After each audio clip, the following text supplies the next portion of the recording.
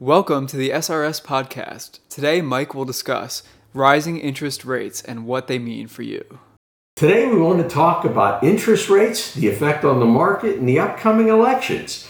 Today, the Federal Reserve said it's going to announce an increase in the Federal Reserve rate. What does that mean to you and I?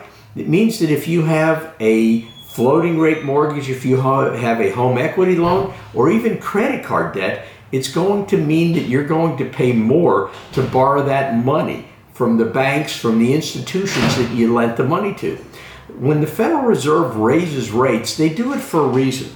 The economy is getting stronger. It's, quote, heating up in the words of the Federal Reserve. The Federal Reserve typically doesn't raise rates just once or twice. They do it multiple times.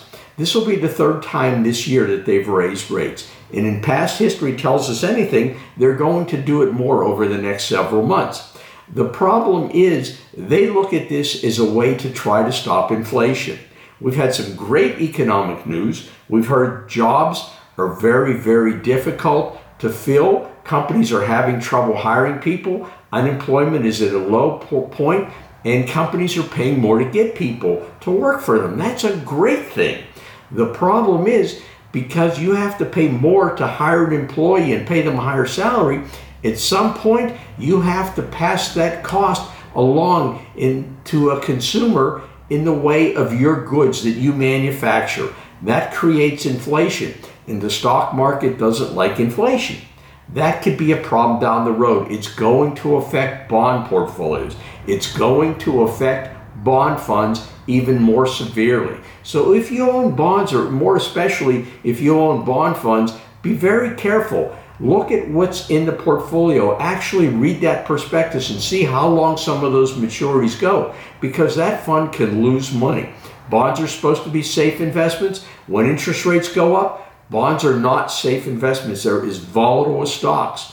And speaking of volatility, the other thing that's going to create some market uncertainty here is we're going to have an election here in about 5 to 6 weeks. In November, we elect a whole new House of Representatives and probably a third of the Senate.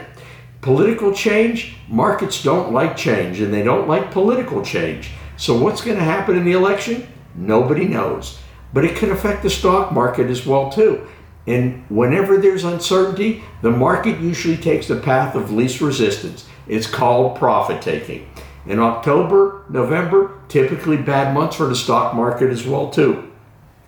Learn about some ways where you don't have to worry about those up and down movements in the stock market. Learn about some ways where you can actually ride out those storms, never lose money in a down market, but participate significantly to the upside when the market goes up, and never give back those gains. Why wouldn't you want to do that for a portion of your money?